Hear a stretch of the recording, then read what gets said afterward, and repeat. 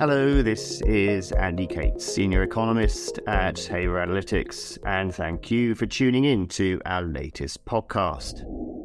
Following last week's raft of policy announcements and high-profile data points, the macroeconomic calendar has been a little lighter over the past few days.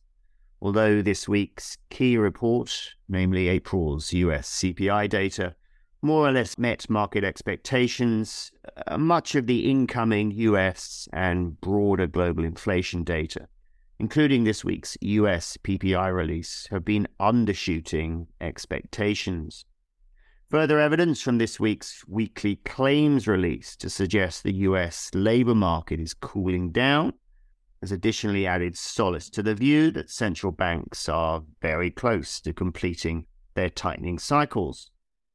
Whether the pivot toward easier monetary policy will emerge later on this year, as financial markets seem to be anticipating, is of course a more hotly debated issue. The consensus of economists suggests that easier monetary policy in most advanced economies is unlikely to unfold until next year.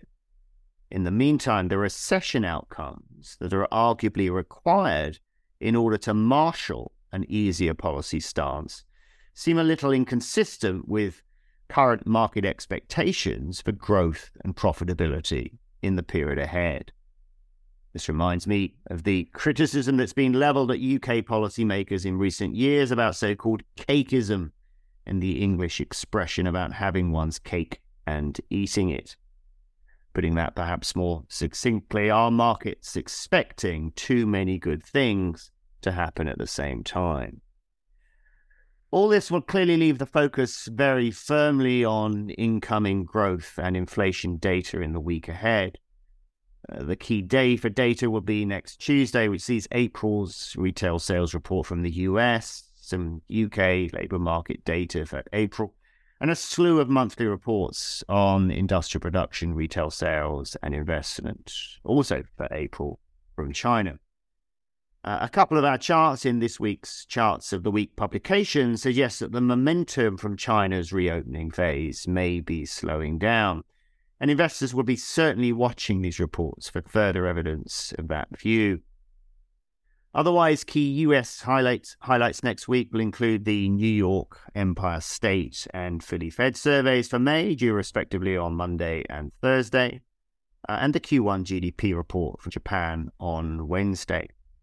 Key Euro area releases in the meantime include the regional industrial production numbers that are due on Monday and the German ZEW survey for May that's due on Tuesday.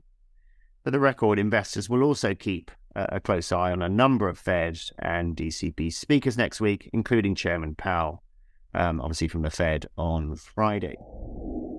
Finally, by way of company news, just note that we've improved our search facility in our DLX VG3 platform in our chart folders. In our latest software update, there's also now an option to chart yield curves and a method for comparing those curves on two separate dates.